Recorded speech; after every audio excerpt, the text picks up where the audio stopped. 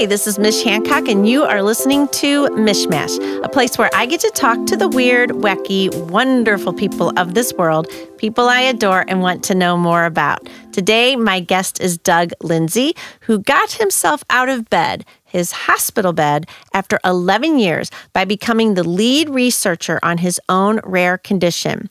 After talking with dozens of experts, Doug uncovered and adapted a 1920s animal surgery into modern human surgery. It worked. Now he's a transformational thought leader who is dedicated to helping leaders and organizations make unlikely things happen. Hello, Doug. This is your second time here. It is, Mish. Thank you for having me. I'm so excited. I'm but excited. Now you're here as a TEDx Gateway Arch speaker. That's true. Which is awesomeness. Thank you. Right? Yeah. So it's been, how long has it been since you were here? At least a year and a half, right? Yeah, I think right up on 2 years, a little over 2 years. And so much has happened. You Yeah. you made a movie. I did make a one of those movie. things people Yeah. do when they feel, I'll make a movie today. So catch us up. Tell us what's new and exciting in the world of Doug Lindsay. Well, I got to graduate school. So Hooray, congratulations. Thank you. So I have a degree in biology now, which is good. And there was one hurdle at the end that we were facing, and the registrar was concerned that we might not be able to get over it.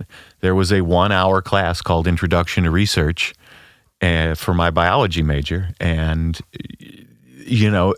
they had to approach the department head to see if my 14 years of working with world experts was going to qualify. Was it okay? It was okay, but it was close. I mean, one of the options was, well, you could walk in May and then take it over the summer, and we were like, an hour? I know. I kind of have a track record of research. Yeah. A good one. I know. As a matter of fact. It was like I worked with 35 senior faculty at 28 places, on this stuff. And it wasn't like lab, it was library research. And you're like, well, I invented a surgery by finding articles, I mean, it was one of those like. I invented a surgery. Right there, I think people would be like, yeah, okay, that's good. Yeah, that sounds like research. Yeah, that sounds. Did you get an A in your hour-long research lab? They gave me 2 hours credit for my 14 years of research. But since I only needed one, I was very grateful. Wow. I mean, interesting. Yeah.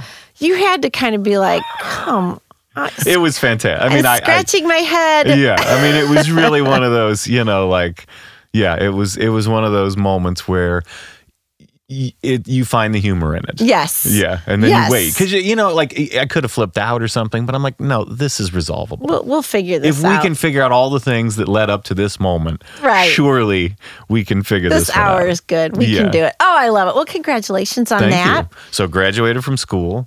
And made a movie. Made a movie. Gave my first big speech the same week I graduated from school. Where did you give your speech? I'm not allowed to say.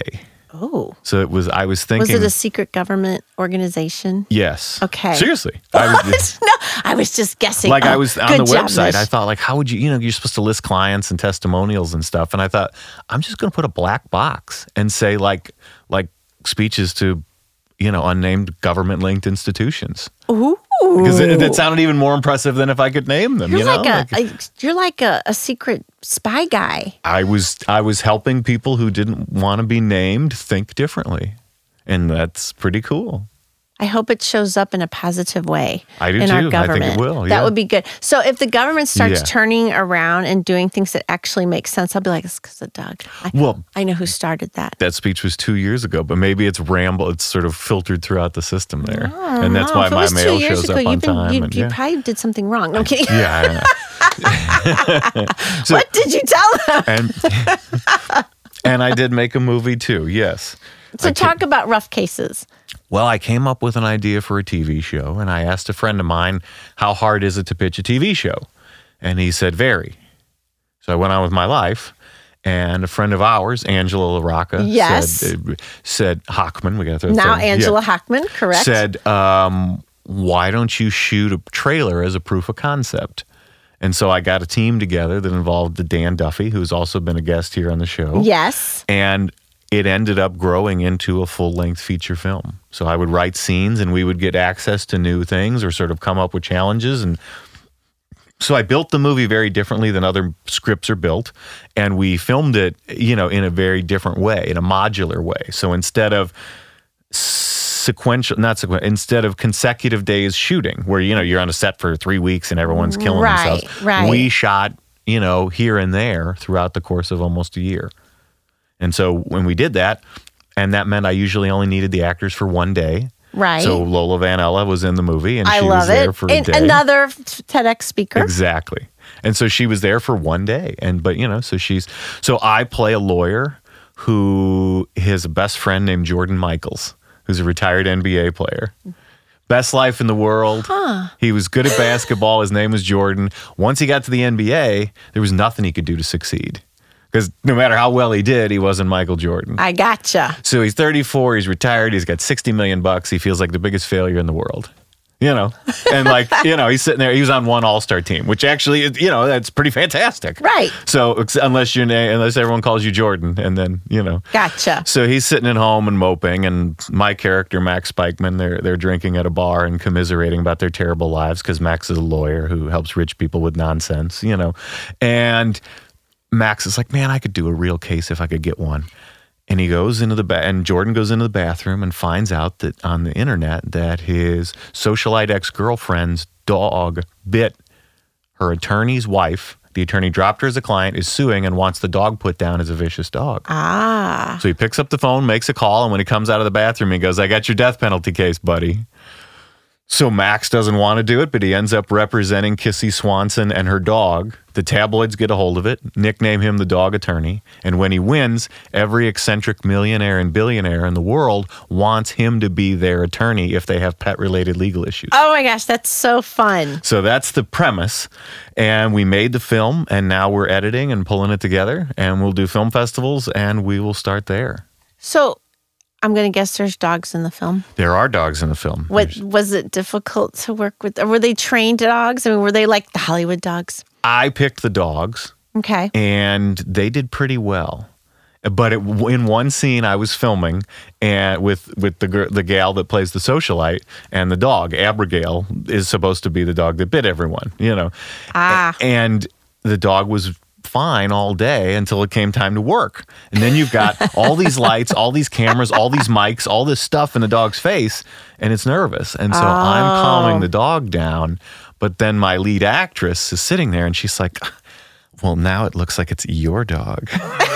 And I'm like, okay, well, I have to calm my actress down while I try and calm the dog down, And so, but then later she got to walk it when we did a scene in Clayton, and they had been able to bond. So for the final scene, the dog was very much hers. So it was a good arc. They had time to build a little team together. But at the moment, had I known, I'd let you borrow my dog Tuffy.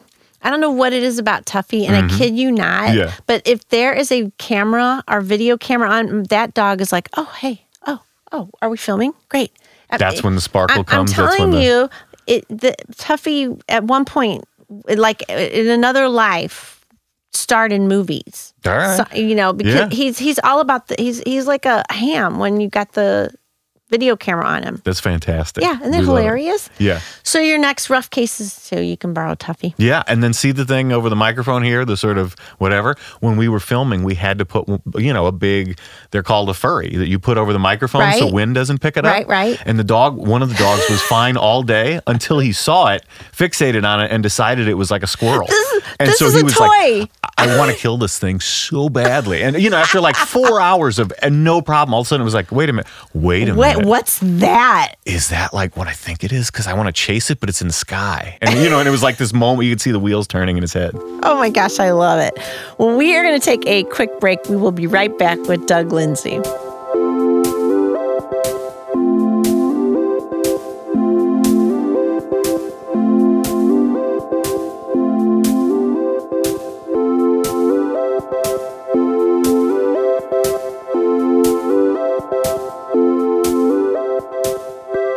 We are back with Doug Lindsay. So yes. Yay! You're going to be a TEDx speaker. I'm going to be a TEDx speaker. Think Well. At Think Well.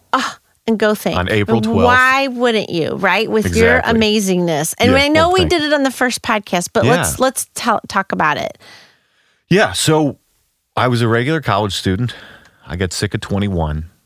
And I spent the next 11 years homebound and bedbound. And the doctors didn't know what was going on. And they didn't know how to help me or what to do. My mom had a similar condition. So she'd been sick for most of my life. And they'd never been able to come up with any answers for her either. So eventually it became clear to me that if I stayed on this path of just waiting, going to doctors, specialists, and asking them, they may never come up with an answer. That one of the things I point out, and I'm writing in an article, your doctor has 1,500 patients.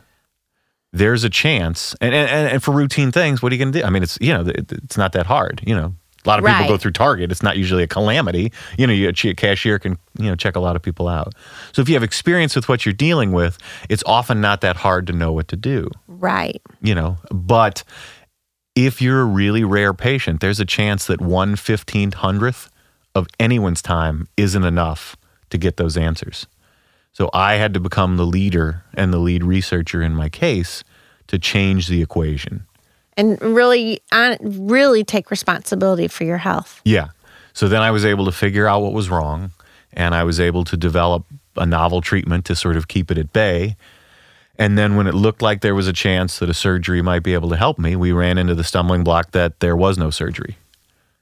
And so now I'm in a bind because if I call the doctors, so there was a theoretical surgery, right? But the doctors believed it was impossible. The description in writing from one of the biggest names in the field was it would be like trying to cut the peanut butter out of a peanut butter sandwich and leave the bread behind. So, and he said a nearly impossible task. So I was in a bind. If I pick up the phone and call the surgeons and ask them for the surgery, the answer is no, because they think it's impossible. If I don't pick up the phone and call them, the answer is also definitely no. Right. Yeah. So then what do you do? Well, I decided if I needed a surgery and there wasn't one, I would invent one. And that's what I set about to do. And I'd never done that, but when I was sick, I spent as much time developing ideas that were related to living well and living a good life and being effective as I did thinking about science stuff. So for every sort of scientific innovation, there are sort of ideas and breakthroughs as part of a personal philosophy of how to tackle problems that let me get these things done. It's amazing. And one of them was, how do you measure what doing your best looks like? Because that's very vague, like you're tired at the end of your workout. I guess I did good. Right. You're sort of, you can shovel, you can move bricks and find out that, you could have used the forklift. You move all beer boxes all day and they go, you could have done 1,000,000 times that if you used the forklift. Oh, so being tired doesn't mean you worked, you did smart. So I developed a tool to help people understand what doing your best would look like. And I use that because for me to live without regret, I had to do everything I could to get better. And then your question is like, well, instead of just saying, well, I tried a lot of stuff today, at some point you need to be like, what the heck does your best look like? If I'm relying on that to live without regret so that I can be happy whether I'm sick or well and give myself the best chance to win and succeed, well, then maybe I should know what doing my best looks like. So is that what you teach people then? Yeah. So I help people think about their problems in different ways. We're calling it a transformational thought leader because the premise is I'm coming in to an organization, working with the leaders to help them see the situations they face in a new way. Then they will see opportunities that they hadn't seen before. And I'm able to do that through speeches and workshops that are tailored to the problems they're facing. So they're literally, so when I spoke with all of the high school guidance counselors and college admissions officers in the state, I was able to talk to them about the role of hope in higher education. And that means that they could go, those college people, and represent their school in a non-comparative sense. So that if WashU builds a new swimming pool, that doesn't make SLU the loser. Your job, almost like in dating, is not to be better than the guy next to you. It's to be confident that you have something valuable to offer. And so I help them get in touch with those sources of hope so that they, going into high school, felt less like an arms race where when somebody says, I like Ohio State, and you're like, oh, no, not them. They're, us.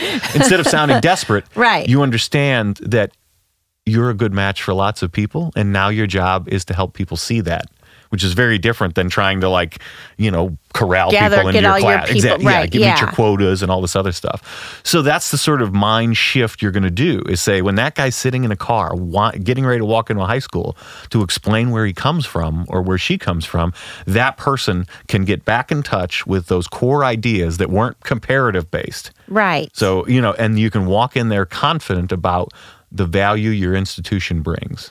I like that thought because you can see, how people make the list, like here's the good, here's the bad, here's which one, but I like the thought of whatever, this is what we have to offer. Mm-hmm. Does that sound like something that would work for you? Is Sounds that like a good match? like what you would do for sales, right? Yeah, and it's like a great sales technique, right?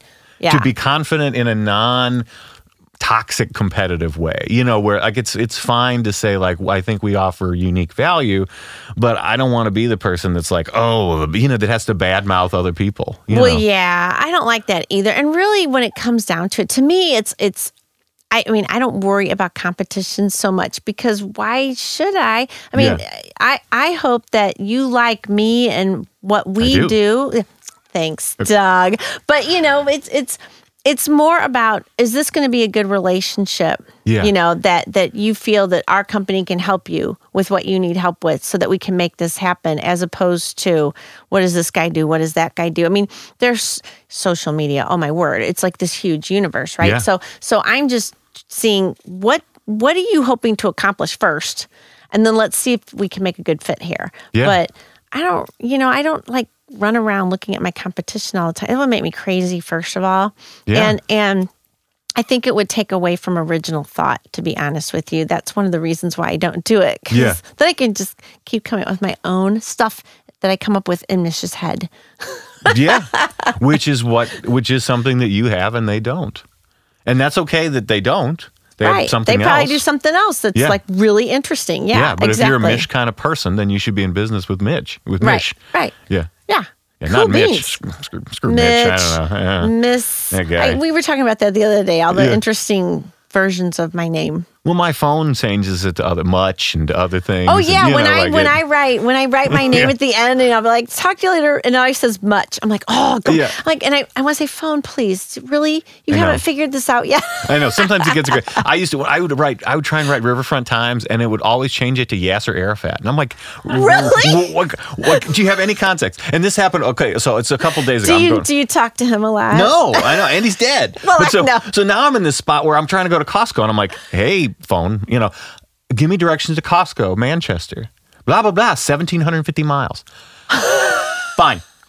Give me directions to Costco." And then they go, "Oh, here's Costco in Manchester, 4 miles." I'm like, yeah, why does it good do idea. that? Because I've done that too, where I am asking it, I want to go to a specific place in St. Louis, and it'll be like, "Oh, it's going to take you 3 days to get there." I'm like, what? And then you ask it, "Fine, what's your idea?" And default to the closest place, It's so funny. It's so true. Technology. Oh, my goodness. And then I gave it the channel. "Fine, just give me Costco." And they're like, "How about the one in Manchester?" "Yeah, what do you think I said?" "Sorry, lady, I'm on my way to New Hampshire." We thought you meant Manchester, England. Yeah, I'm on my way to New England. You must buy a plane ticket. Yeah. The Peaky Blinders. Oh, that's so funny. All right, we're going to take another quick break. We will be back with Doug Lindsay and Question Time.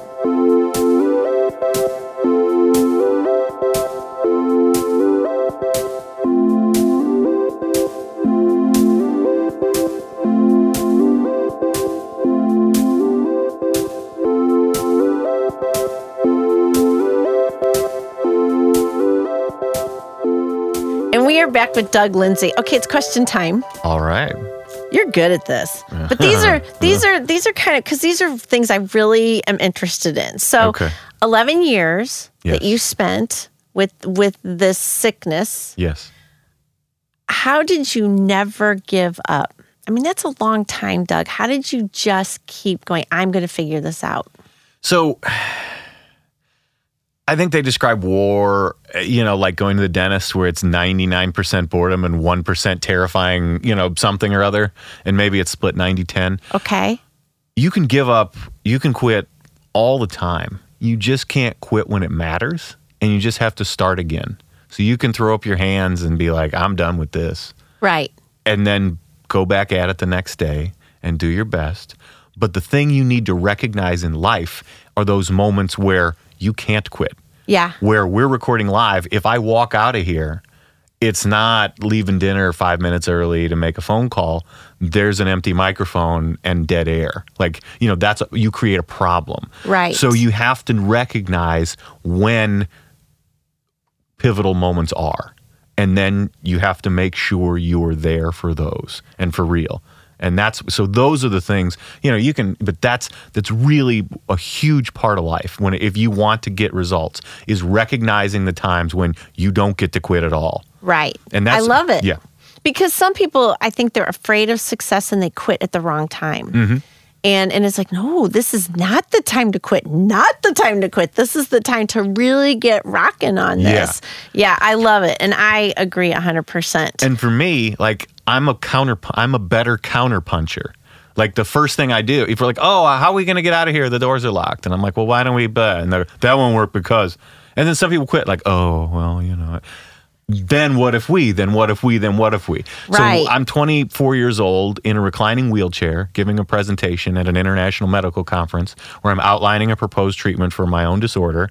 And I'm suggesting a drug that is contraindicated, meaning don't take it if you have these kind of problems. Gotcha. I think there's evidence to suggest some people could and should take it.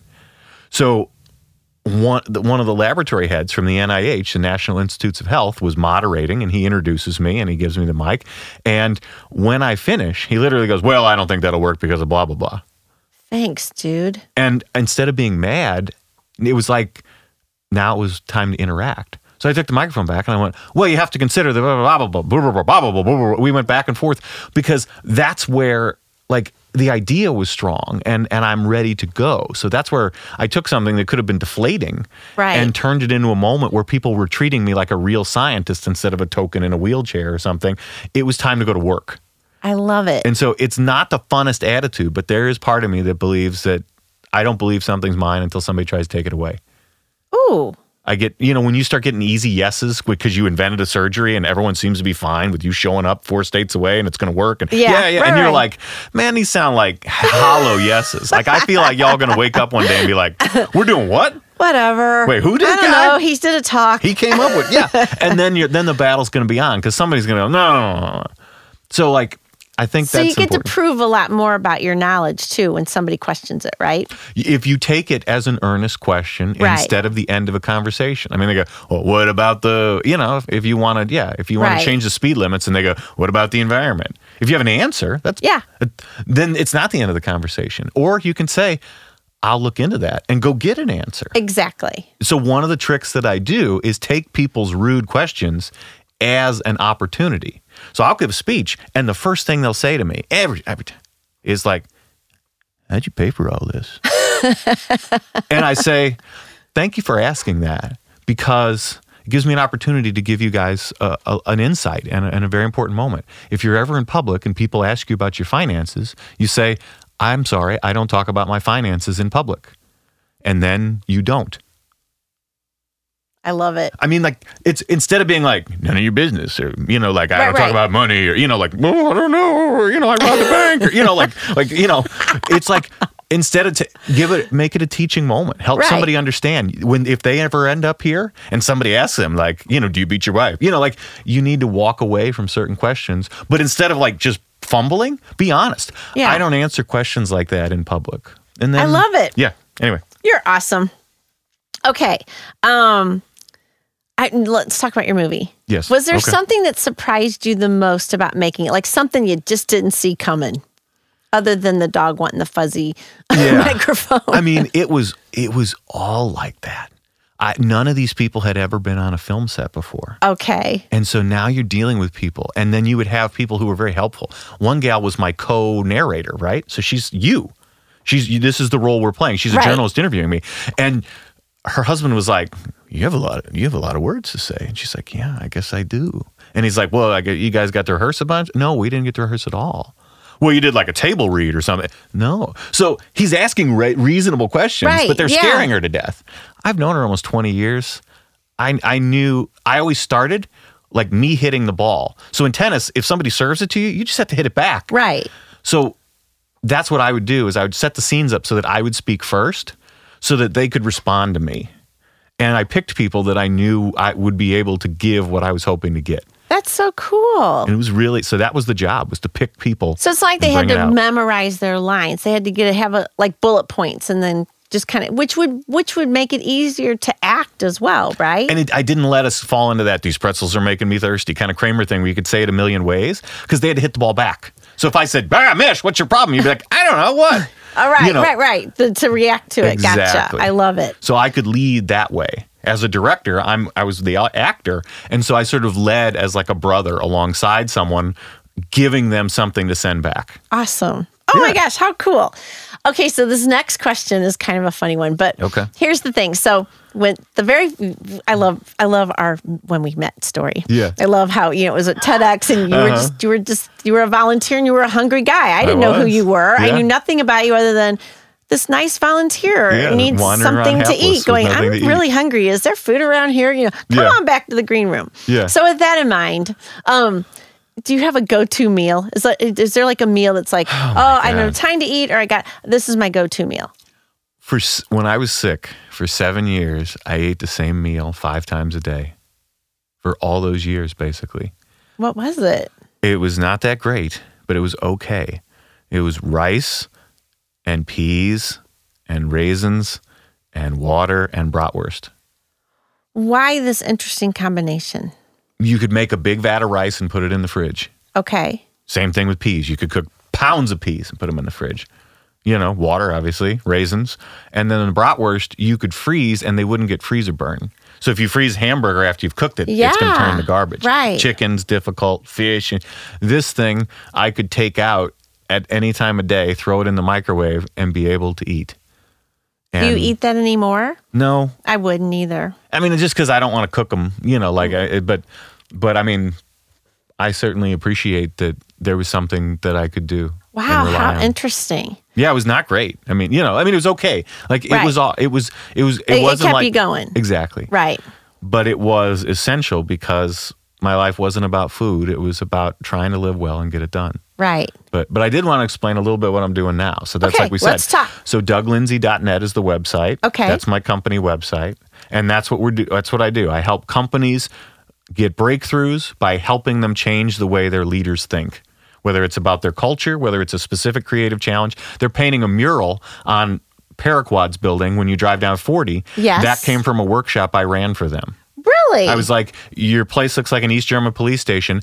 I think a mural would really spruce it up. And they took it and ran with it, and they're building this history of figures in disability rights, like Martin Luther King, but the guy we don't know about. Oh, cool. And it's really neat. Cool. Are they painting it, or do they have an artist coming in? They have an artist painting it, and the artist works with Paraquad because, That is so cool. Yeah. Oh, I love it. Well, I adore you. Well, thank you. I'm so excited. And I'm not even going to be there this you're time gonna be in around. New York or I'll be in something. New York. I can do a New York accent. Nice.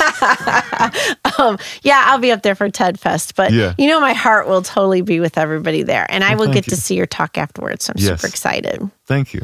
Well, thank you, Doug Lindsay, for being a guest again. You're very welcome. I Mish. totally love this. Me too. You're amazing. Thank you. You too. Thank you, dearest. And for everybody out there, you've been listening to Mishmash. Go to iTunes, subscribe, and we love you. Have a good day. Bye.